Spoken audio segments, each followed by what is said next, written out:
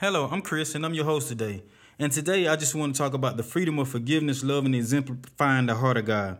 The heart of a man should be the love, because love opens the doors to all other aspects of God, such as forgiveness, or really just exemplifying the character of God. You know, the word of God tells us to judge not, or we shall be judged. Condemn not, or we shall be condemned. Forgive, and ye shall be forgiven. How often do we as people hold things against our brothers and sisters? Rather, it was things that they did, things that they said, or rather, it was something that we noticed about them. Why is it that forgiveness is not our strong suit, when all in actuality, in order for us to come to God, we have to be forgiven in order for him to come into our heart and save us? I think the reason we lack joy and peace is because we refuse to forgive the past. I don't care if it happened 30 minutes ago. Like I say, it's ancient history to me. We are a chosen generation, the royal priesthood. We are to minister before the Lord. So I think it would be fitting if we had the same character as the Lord. In Matthew 18, Peter comes to the Lord and says, "How many times shall I forgive my brother or sister who sins against me? Up to 7 times?" And Jesus said, "I tell you 7 times plus 77 times. 7 times plus 77 times. How many times is that? Right here, Jesus is telling us to forgive, forgive, forgive. It doesn't matter how many times you have to forgive your brother or your sister. You should just forgive them. And for that, it says, the kingdom of heaven is like a king who wanted to settle accounts with his servants. And when he had began to settle accounts, one was brought before him that owed him 10,000 bags of gold. And since he was not able to pay, the master ordered that his wife, his children, and all that he had be sold to repay the debt. At this, the servant fell on his knees before him, saying, 'Be patient with me, and I will pay back everything. Remember the oath you made with the Lord.' And the master took pity on him, canceled the debt, and let him go. The same way God has pity on us when he forgives our sins. But when that servant went out, he found one of his fellow servants that owed him 100 silver coins. He grabbed him and began to choke him, saying, 'Pay back what you owe to me,' he demanded." Wow. After he had just been forgiven for all those bags of gold that he owed, the man owed him 100 silver coins. But he grabbed him by the neck and said, "You're going to pay me back what you owe me." How many times do we hold what people owe us to a higher standard than what we owe to other people? And his fellow servant fell on his knees and begged him, "Please be patient with me. I will pay it back." But he refused. Instead, he went and had the man thrown into prison until he could pay the debt. When the other servants saw what had happened, they were outraged and went and told their master everything that had happened. Then that master called the servant in and said, "You wicked servant, I cancel all that debt of yours because you begged me to. Shouldn't you have had mercy on your fellow servant just as I had mercy on you?" And in anger, his master handed him over to the jailers to be tortured until he paid back all that he owed. And I say, show what you want to be shown to you. Be the example. This is how my heavenly Father would treat each of you unless you forgive your brother or your sister from your heart. You know, when you look at the ribs in your chest, you see that they cover your heart. They cover your heart just like prison bars cover you in jail. And like that, we are imprisoned when it comes to letting people see our heart from fear that they would take advantage of us. But do not judge, or you will be judged. In the same way you judge others, you will be judged. And that same measure that you use, it will be used on you. Why do you look at the speck of sawdust in your brother's eye and pay no attention to the plank in your own eye? How can you say to your brother, "Let me take the speck out of your eye," when the whole time you're ignoring the plank that's in your own eye? You hypocrite. What is a hypocrite? A hypocrite is a person who preaches one thing and does another. It is someone who pretends to be a certain way but are not.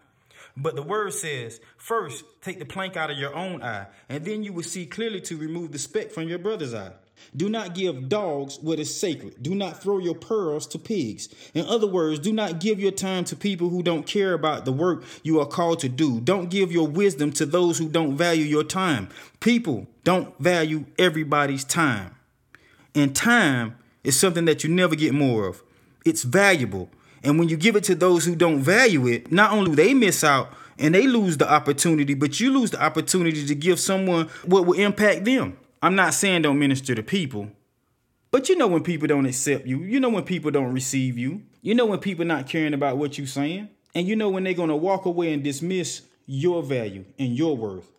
The word says, if you do, they may trample them under feet and turn and tear you into pieces. In other words, they will not only dismiss your words, but they will use what you said, turn it around and use the truth against you to tarnish your name. because of your works and your deeds. Discern. I can't stress enough. Please discern the people you minister to, because you may want to help someone that just there to distract you from helping someone who wants help.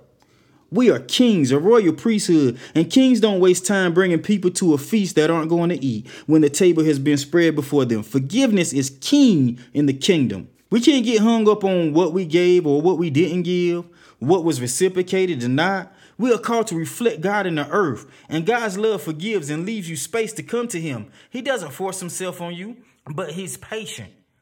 We have to be patient with people. Feed them what they can handle, because some people don't have the capacity to take in a lot. They can only do a little at a time. Everyone is not on the same level. We have to meet people where they are. God met us where we were. Now he still meets us where we are.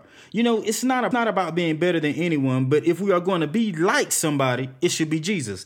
Jesus came in the earth and set the standard of how we are to live and walk. He condemned no one, but he gave everyone another way of looking at things. When the woman was caught in the act of adultery, they brought the woman to Jesus, and Jesus said, and they said to Jesus, they said, this woman was caught in the act, and Moses' law tells us to stone her. What do you say? And Jesus just stooped down in the dirt and just wrote on the ground. And they kept asking and asking Jesus, what do you say we do? What do you say we do? What do you say we do? Jesus said, he who is without sin among you, let him cast the first stone at her.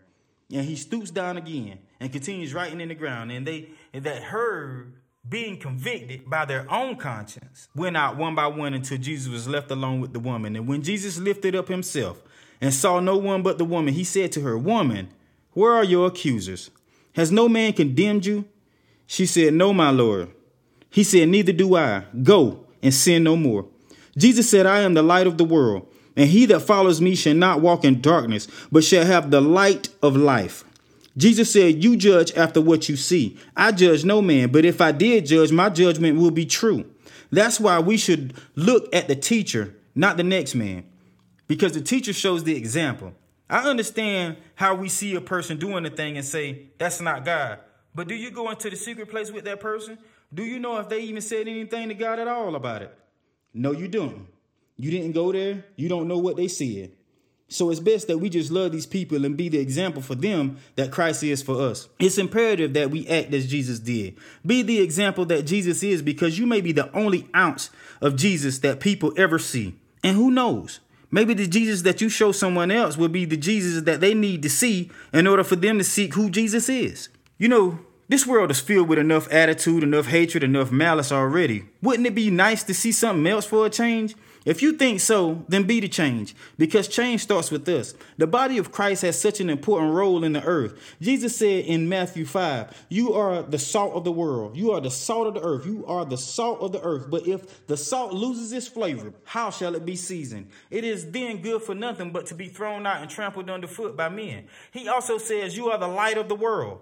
A city that is set on a hill cannot be hidden. Jesus is saying here that if you abide in me and I in you, you can't hide or be hidden. The same way I was publicized because of the works that the Father had given me, you will be publicized. Not only you, but all that is with you. Because the next verse, it says, nor do they light a lamp and put it under a basket, but on a lampstand, and it gives light to all who are in the house. All who are in the house, all that is with you. They will have the same light that's shining on you, shining on them. So let your light so shine before men that they may see your good works and glorify your Father which is in heaven. He's saying, do the work. Don't worry about those that don't like it, because the work you do brings glory to the Father. It's not about you. It's about God being glorified through what you do for him. So honestly, in all seriousness, be meek. Show mercy. Make peace in any opposition, knowing that you may be persecuted and that you may mourn.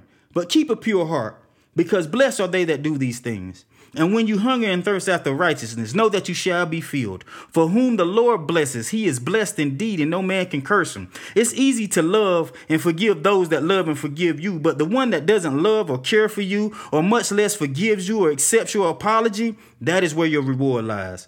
God is looking for a people to use in this hour. Let us give him what he's looking for. We owe him the best of us, and we give it to him by showing the world the light that is within us. God is trying to get us to a place where he can use us. God is trying to get something out of us so that he can pour more into us. We need to come to a place of forgiveness. We need to come to a place of love. We need to come to a place outside of our normal feelings, outside of how we feel, how we think, how we act. We just need to be solely looking at Jesus. We need to look at Jesus in the scripture. We need to look at Jesus in the way that he walked, in the way that he talked, in the way that he moved with compassion for the people. He didn't feel sorry for the people, but he moved with compassion. See, when you feel sorry, then they drag you into the space that they're in. But when you have compassion, you can help deliver them from the space that they're in. You got to understand, forgiveness is so keen in the earth. It's so keen in the kingdom. It's so keen in your life, because once you forgive, no one can hold you hostage to what has been done, what has been said, or anything. You are then free. Free to be who God has called you to be. And I sign off with that. Y'all have a blessed day.